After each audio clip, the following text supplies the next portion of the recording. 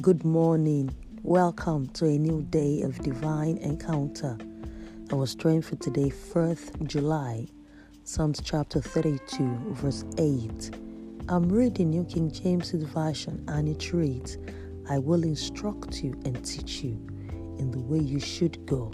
I will guide you with my eye. End of reading. When your path seems uncertain, never doubt, but press on in following Him. He will show me the path of life. In your presence is fullness of joy. At your right hand are pleasures forevermore. The steps of a man are established by the Lord when He delights in His way. Confess to yourself, Christ in me, the hope of glory. Blessings and shalom.